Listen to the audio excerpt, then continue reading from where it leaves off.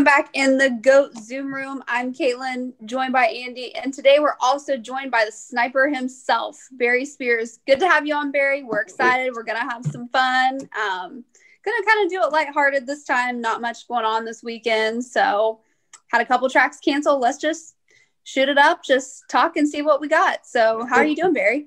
Good, doing well. Thank you guys for having me on. This should be fun. You know, I like talking to you guys on Twitter, and it's even better talking to you in person. I think with the advent of Zoom, it's made it a lot easier for everybody to talk to everybody and discuss topics like horse racing and all that. And I know Caitlin and I have been kind of throwing it around to try to put together some sort of podcast network for horse racing only. Yeah, that's not a bad idea. Actually, a friend of mine who is roundabout in the racing business, he has a NBA podcast that he joined with a whole group with a guy who actually is the announcer or was the announcer for the Minnesota Timberwolves. So he started this whole thing with the league and they have their own podcast. So it's definitely a good idea. It definitely worked there. I don't see why it couldn't work in horse racing. I think the problem with the horse racing deal, sometimes I think it's a lot with egos, you know? Oh, yeah. Always. You got like Twin Spires, they got their stuff going on where they've got like their people like Scott Schaap and Ed DeRosa and Beamer and all them. I just think like with you and Charles Simon having your stuff and then, Barshoe and Swifty starting to get their stuff rolling too. I think it wouldn't be a bad idea if like the Twitterati that we are just banded together and actually got something done for once. Yeah, it's hard to do, man. We're not the most united group. I think that group for the most part is. Yeah. I think something could happen. It's just a matter of how. You know, I think it's just a little bit of planning, people getting together, having a few phone calls, you know, what have you. But it could happen. It could work. I think so. I know. I thought about, Caitlin's so good at this that she should, we have it one day, you have it one day, Swifty and them have it one day. I don't know. Yeah, it's not a bad idea. Start working on it and trying to get it together. And actually, rolling. Yeah, that's a good idea because you could have it on different days. You know, it's like, like a show on, the day of the week, like big Mondays, big Tuesdays, big Wednesdays, with certain people. Yeah, that's a really good idea, especially, and then you could actually have one day open where you could rotate where, the people get a crack at the weekend races or something. Yeah. I like that. See, look at this. We're already trying to figure it out. Roundtable effort here. I totally love it. So, as long as Charles doesn't bring up the Knicks, we're good. Yeah, that's a certainty. So I know I've heard the story, but Barry, for those of us who don't know, maybe Andy, I don't think he knows, how did you really get into racing? How did this all come about for you getting involved in the sport? Well, I was a little child and my grandparents lived in Brooklyn and we used to live in New Jersey, in Trenton, New Jersey, and we used to visit. When we used to visit, we used to go to the track on the weekend, Saturday and Sunday, either Belmont or Aqueduct. As I got a little bit older, we moved to Massachusetts, and we used to go to Saratoga for a week every August because the meet was only during August back then. And I begged my father to take me to the breakfast program so I could see the workouts, and they had a few seminars there. One of them was a handicapping seminar. I believe it was Stephen Christ and Harvey Pack that ran it. You got a free racing form, and they went over how to read the past performances. I was 8 years old, figured out how to read it, and just went from there. It was just, I fell in love with it from day one, was the horses and the jockeys and the silks and everything. And it was just so much fun. And I couldn't get enough of it. After that, I read every book I could on the subject, whether it's, breeding, handicapping, everything. And it's to this day, I'm still trying to learn, still trying to get better. And I just love the game top to bottom. Now, when you met your wife, isn't there a connection between you and her with racing and gambling Absolutely. and how you guys met? Absolutely. She was a teller at the Orlando High Lie. And I used to go there after work, and, you know, we just hit it off. And I used to go to her to cash all my tickets and tip her good.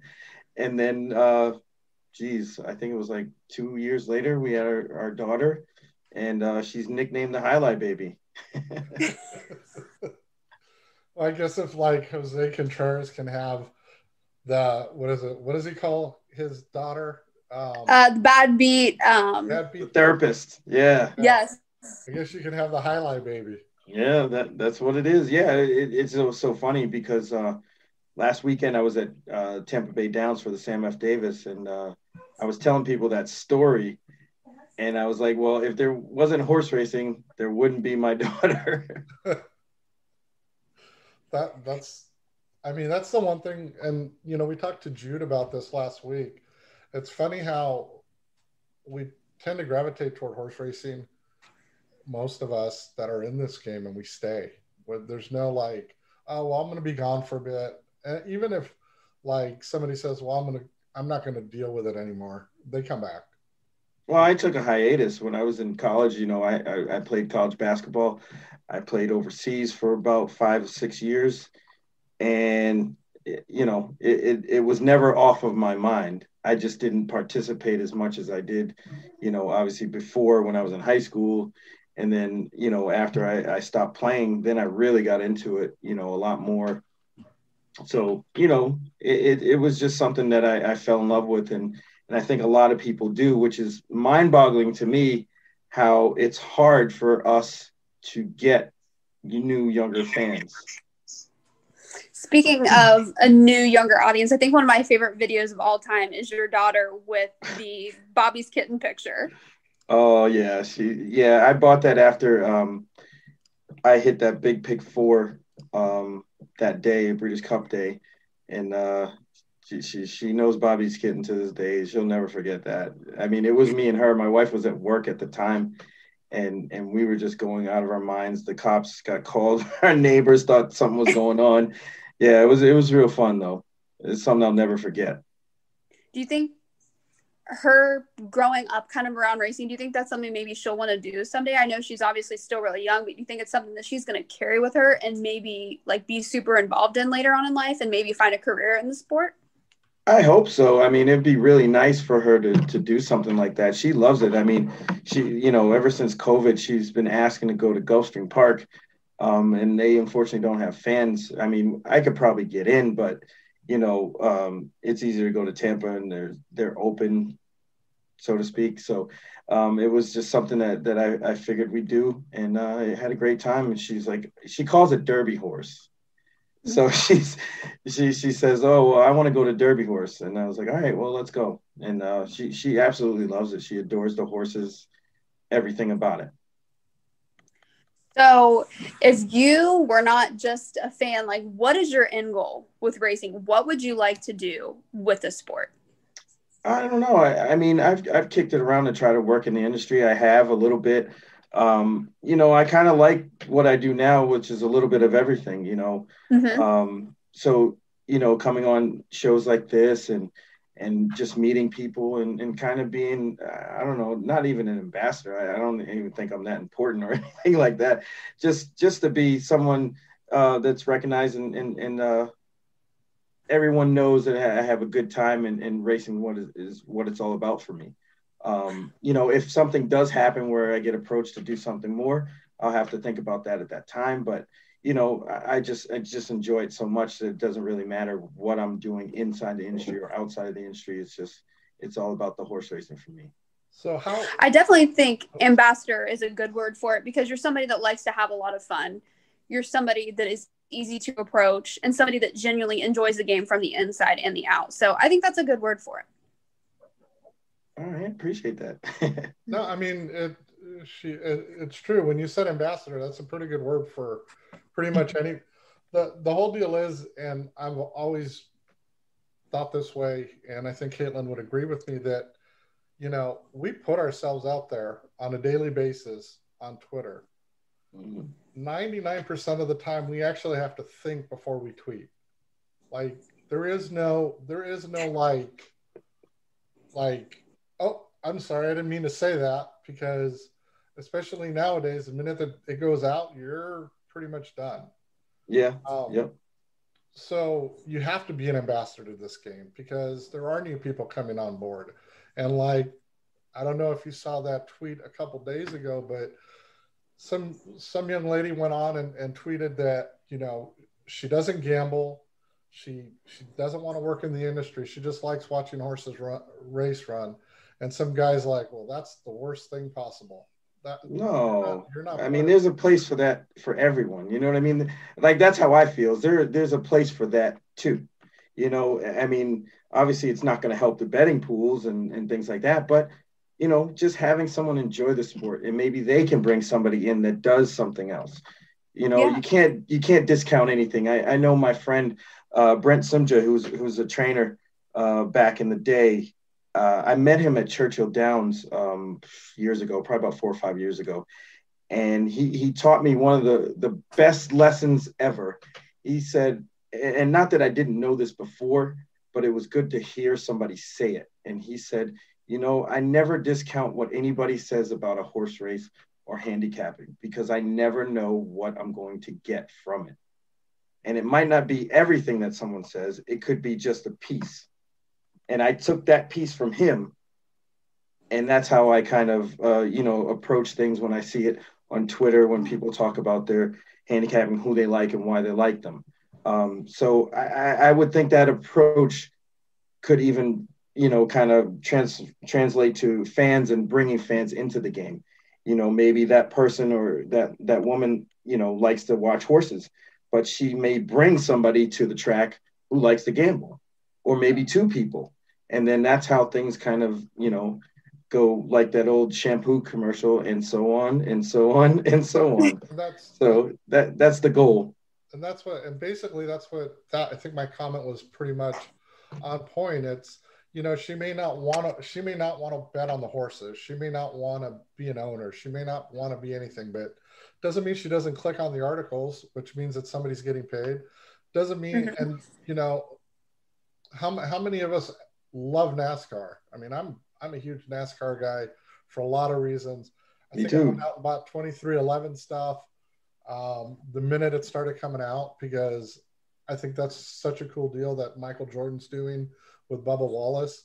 And I think it's so important for the game, for that sport. And Brad Daugherty does such a great job, but sure, they'll buy stuff like somebody, I mean, who doesn't want a koozie from Barshoe?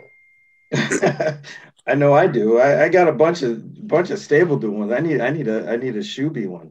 But side note, I can hear the cars right now from my house for Daytona. They're racing right now. Yeah, they got the duels going on. Yeah, it's a little bizarre because I'm watching it on TV, but I can also hear it. So it's a little strange. It's the best part of it, though, right? Yeah, absolutely. I've been to the Daytona 500. It's such a great time. It's just a unique experience that it kind of sort of like horse racing in a way. There's nothing like going to the track, and the same thing with NASCAR. Going to a NASCAR event is such a unique experience that people would tend to fall in love with it just by going. Yeah, I agree with you. It's kind of like, the funny thing is that, I like going to the Breeders' Cup Classic, or I like going to Breeders' Cup Weekend. I like going to big events. As one of my friends used to say, you just like to collect memories, sure, and experiences. And I'm like, yeah, you have a point that I do that, but I brought my wife to Breeders' Cup one time, and there's a great picture of her where she's got my iPad and she's watching Texas A&M and whoever was playing them, because the races are so far in between. She didn't have anything to do and she didn't know what to do. It's like too boring for her to just like watch racing and then be like, okay, we got 20, 25 minutes. Well, we have things that we do in between 20, 25 minutes because we've been taught to do things in between, but she hasn't. So to her, it's boring. Yeah, well, my wife, working as a teller, that's how she got introduced to horse racing, it was just by taking bets. She didn't really understand, what the whole big deal was until I actually brought her to the track. And now she gets it. She likes going to the track. It's definitely an event. It's exciting. She likes to be, involved, especially when, when I'm cheering and involved in pick fours, pick fives and all that stuff. It's exciting. So, it's just an experience that I think people will fall in love with the game if they go. We just got to get them to go out. Let's have some fun. All right. So I've got just a couple little questions lined up, just some hypothetical ones. So if you were a trainer, who would be your go-to jockey? Oh, Joe Rosario, hands down. That's my man. If you were a breeder? Bobby's Kitten. Bobby's Kitten? All right. If you were a jockey, what trainer would you want to ride for? Ooh, that's a tough one. So many good ones. I'd have to say Todd Pletcher. What track would you want to ride at? NYRA, for sure. NYRA. Okay. For sure. I've thought about these things. Like when I was a kid, I don't know if I mentioned this on your podcast before, is when I was small, I used to want to be a jockey, but obviously my dad's like 6'7", so that wasn't going to happen. But while I was little, I used to get the goggles from the jockeys and, got whips, and I used to quote unquote ride my mother's couch.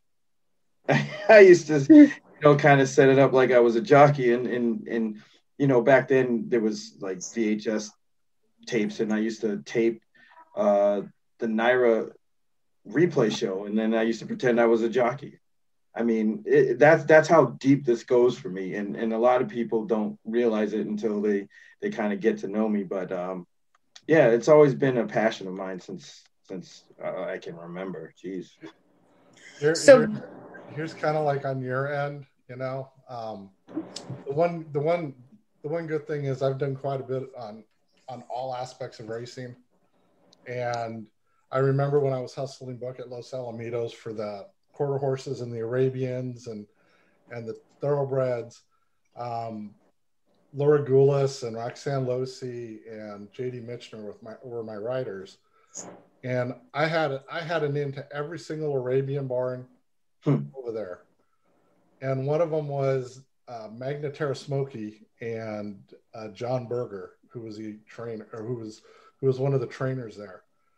And the owner that John Berger had, her and I were really close and good friends. And she would be like, why don't you just jump on this Arabian and just take him to the gap for John and this and that. I remember one day I took him to the gap and John's like, get off of that horse. And I said, I can make weight. And he goes, what can you make weight? I go, I can make 10, right? And all the jocks are around like looking, going, what the heck is he going to say next? And he goes, you can't make 10. And I go, yeah, I can, 210. And the jocks were dying. They were like, Blaine Schwanevelt was there. I got mad respect from Blaine after I did that, because he realized that this game was fun for me. And I always worked hard. But, I mean, it's the same thing. Nobody really realizes how in deep you are until something happens. And like with you, it was the whole NYRA and the jockey stuff. I'm sure with Caitlin, it's with all of the times that she goes to the breeding farms and has all her stuff together. So since racing is like such a deeply personal thing for you, Barry, and it's something that you've grown up around, something you have a real connection with, what do you really want to see change for the future generations in order for racing to be enjoyed as much by them? That's a good question. Well, I wanted to stick around first and foremost, because I know the business isn't perfect at this point. There's a lot of things that need to be tweaked by, on the business side of things. And also kind of like with the legislative part of things. And I think that's really important to solidify the future. I mean, I've said this before in half joking, saying that by the time my daughter's 20, there's only going to be half the tracks that are running now at that time. And she's 7. So I don't want that to happen. But, there's a lot of things that need to be done in order to solidify a solid future for the sport, whether it's cleaning up the game with any kind of cheating, with trainers, stuff like that. The perception within the public, especially in California, with the horse breakdowns and things. And it's just fan education. It's just things that needs to be out there and people need to be educated about in order to understand. And I think if that gets out there, people will understand what we're doing and why we love it so much, instead of making assumptions and things of that sort. But I think the game as a whole just needs to kind of promote itself in a positive light, and then we'll be able to move ahead and solidify that future. Absolutely agree. Do you feel that one of the things that needs to happen is more transparency too? Yes, absolutely. That's one of the things that, part of that legislative point. Transparency is key. I mean, I don't know if you follow the races in Hong Kong, but that's one of the most transparent places you could ever run a horse. I mean, everything. They have every bit of information that you could ever ask for as a fan, better anybody participating in the sport. And we can get to that point. It's just a matter of, a lot of things have to change. The tracks have to get on the same page. There's a lot of things and moving parts that need to come together. It's not impossible, but it is difficult. Yeah, well, the one thing about like the animal welfare stuff that people are always clamoring about, right? I think these horses get taken care of better than 99% of the humans on Earth. Absolutely. And I think there's a mischaracterization, and I mean, it's not only this sport. It was greyhound racing, it's bull riding. People think that, in bull riding they tie something on the male's parts, and they don't. With horse racing, it's they run them all the time, and they don't care how sore they are or anything like that. But they don't realize that this is their livelihood. And 99% of the grooms really, really love the horses. Like I don't think I ever did not love any of the horses I took care of when I was on the racetrack. It's almost like, how could you not? I mean, you're around the horses for 2 minutes and it's just enjoyable. They're like big puppy dogs, and it's fantastic. I don't see how anybody could be mean or upset, or I don't even know what kind of emotion, but any kind of negative feelings around horses. It's just, to me, it's impossible. So one thing that was big during the summertime, and I want to bring it up because I think it's important, especially in this day and age and the culture that we live in. When I was growing up, there were, prior to, let's say, the 2000s, I think I could name like 2 trainers off the top of my list that were African American, and they had small barns. What needs to happen to get more people involved? There's not a lot of assistant trainers.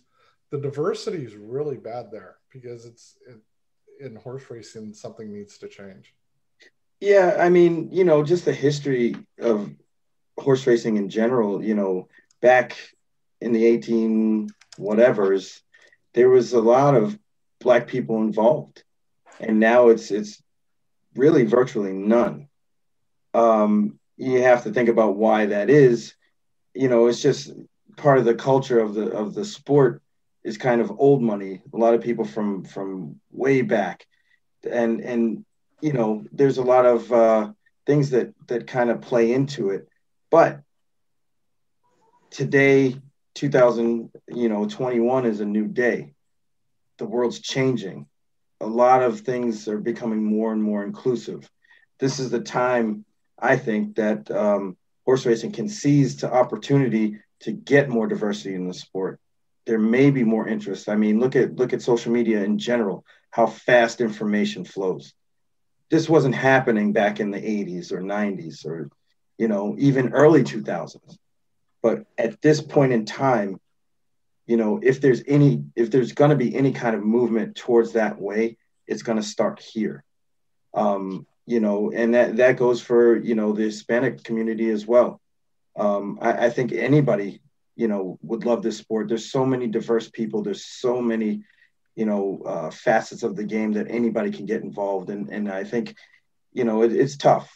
It has to be a conscious effort. I know the Jockey Club did some things earlier in the year. I think it was back when they had their roundtable. But that's the first step. Then they got to take the step to actually do things. And, it'll take somebody in a prominent position to kind of push that through. So hopefully we can reach out to those people and, kind of could persuade them to understand and kind of move those things forward. Whether it be people of color, women, young people, I guess it kind of really goes the same way. Like, how does racing really expose itself, get itself out there, rather than just old white people? I mean, like you said, it is old money. It is the type of thing. But I mean, so many different cultures and backgrounds are the backbone of racing. And I mean, I guess it's just so hard for me to understand, but I guess because I'm not in that situation, why racing just hasn't like really caught fire. I think it's a, I think the next generation is going to promote it a lot better, because a lot of those older type attitudes are kind of going away. So with that comes the inclusion of everyone. And I think that's a good thing. The younger children, even my stepson who's 18, he has a different perspective on life and even his friends. So you can tell that things are going to change in a different way. And hopefully that horse racing jumps on that and brings that along with it. I think it's just going to be tremendous for the sport to add new fans from different cultures. So one last question I have for you, and this is going back to one of Caitlin's fun things. Give me a historical horse that you think was the greatest you've ever seen or have heard about, the most underrated one you've ever seen or heard about. Jeez, that's a tough one. Well, I have to say Cardinascra was one of my historical favorites, only because that was the horse that I picked to win the Travers in 1984 when I was 8 years old. And that was basically my first winner. So that horse, as good as he was, I think was a little bit underrated. There's just so many. I mean, I used to go there every year from 84 all the way up through like 2000. I'm so shook right now. I thought you and I were like really close in age. No, I'm like 100 years old. But I fool people all the time, so they always think that I'm a lot younger than I am. But that's okay. I'll take that. Yeah, and they all come older, so we're good. One of the fastest races I ever saw was Lawyer Ron's Whitney. Oh wow! I thought that performance was amazing. If you get a chance to look at it, I had never at that point seen a horse run that fast. I think he broke the track record that day, but I mean, to see it in person, I was actually sitting in the box seats at Saratoga at the top of the stretch, and I was like, wow, that horse is moving. And I just couldn't believe it. It was unbelievable. I'll tell you the one thing that really I really was happy that I got to see was Criminal Type and Sunday Silence in the Hollywood Gold Cup. Nice. You don't see horses like that anymore. And I remember watching the race, but I watched the race and it was a blur because, I mean, here are two horses going at it the entire time. And then I went home to watch it because at the time you could go watch it on Channel 56 in LA and get the race replays. And I recorded it. And I was listening to the race because Michael Rona was on it. And at that point, I became a Michael Rona fan. I will never become any other announcer is nowhere near Michael Rona, because his comment when they were in the stretch was, "It's a soul-staring duel," and there was a great nothing, line, because they were so neck and neck. And I just remember going, "This is why I love this game. It's like, this is the greatest thing ever." It certainly is. And now the funny thing is, the last time I was at Saratoga was 2009. I haven't been back, but it was Rachel's Woodward. And I almost don't want to go back because that memory was so good. That was like one of the best races I've ever seen. Easily. Yeah. That and her Preakness. Yes. I mean, her whole campaign that year was phenomenal. That's crazy. Anything else for him, Caitlin? I don't think so. It was so good to be back with you guys, and we're so happy to have you, Barry. And next week we'll have a whole new show planned, ready to go. So, Andy, any final thoughts? Yeah, I think we got to get a bunch of us on a Zoom call here soon and try to get something going. Let's get it planned. Yeah, let's get it planned. I'm down. I'm always down. We got to figure it out. I kind of was joking, or I kind of was thinking about getting together a bunch of people that are in that H2H daily gallop deal. And deal together and just going live, because sometimes cool. Some of the comments and stuff that goes on in between races and all that, and it's not appropriate. I'm not talking about the inappropriate stuff. I'm just talking about in general, just the smack talk and the fact that everyone's afraid of Caitlin when they're trying to play her, because for whatever reason they think that, I mean, she can't be beat anyway, so it doesn't matter. But you just go in with an L and you're fine. You guys need to get down here to Gulfstream so we can hang out. Soon. I'm hoping to be in Ocala here in a few weeks, so maybe I'll venture my way down there. Yeah, or even Tampa. Yeah. Not far. Tampa's close to Ocala. Well, yeah, that's not bad. Oaklawn. My nephew lives in Arkansas. So why don't you come to Oaklawn? I should. You should. I mean, I've never been. I heard it's beautiful. It's gorgeous. And then the best part about it is food. Well, the food, yeah, but the water. Oh yeah. The water. They basically have these hot spring. Oh, that's right. Fountains that you can get water out of. You just basically pour your bottles of. I hope it's not like Big Red Spring at Saratoga. That's gross. That Big Red Spring at Saratoga is gross. Oh no, this stuff is great. Okay, I'll take your word for it. It tastes good too. So I'm so happy we finally got you on here. You should have been one of our first guests, and I don't know why I didn't even think of it. I was pushing for it. That's all right. You guys got me on now. I'm definitely honored to have you guys invite me. Yeah, we gotta get Charles on. It's definitely a treat. Oh, Chuck will do it. That's my guy. Yeah, he's a good guy. Excellent. All righty, thanks a lot. All right, thank you so much. I'll see you around Twitter. All righty, you too. All right. That was the GOAT Zoom Room with Caitlin Free, Andy Villanueva, and our special guest, Barry Urban Handicapper Spears. The Sniper. The Sniper. I never even heard. You've never heard the Sniper story? Another time. Another time. Next time you have me on, I'll give you that one. I got a lot of stories. Great. Awesome. We'll have story time one day. All righty. Have a good one, y'all. All right. See you next week.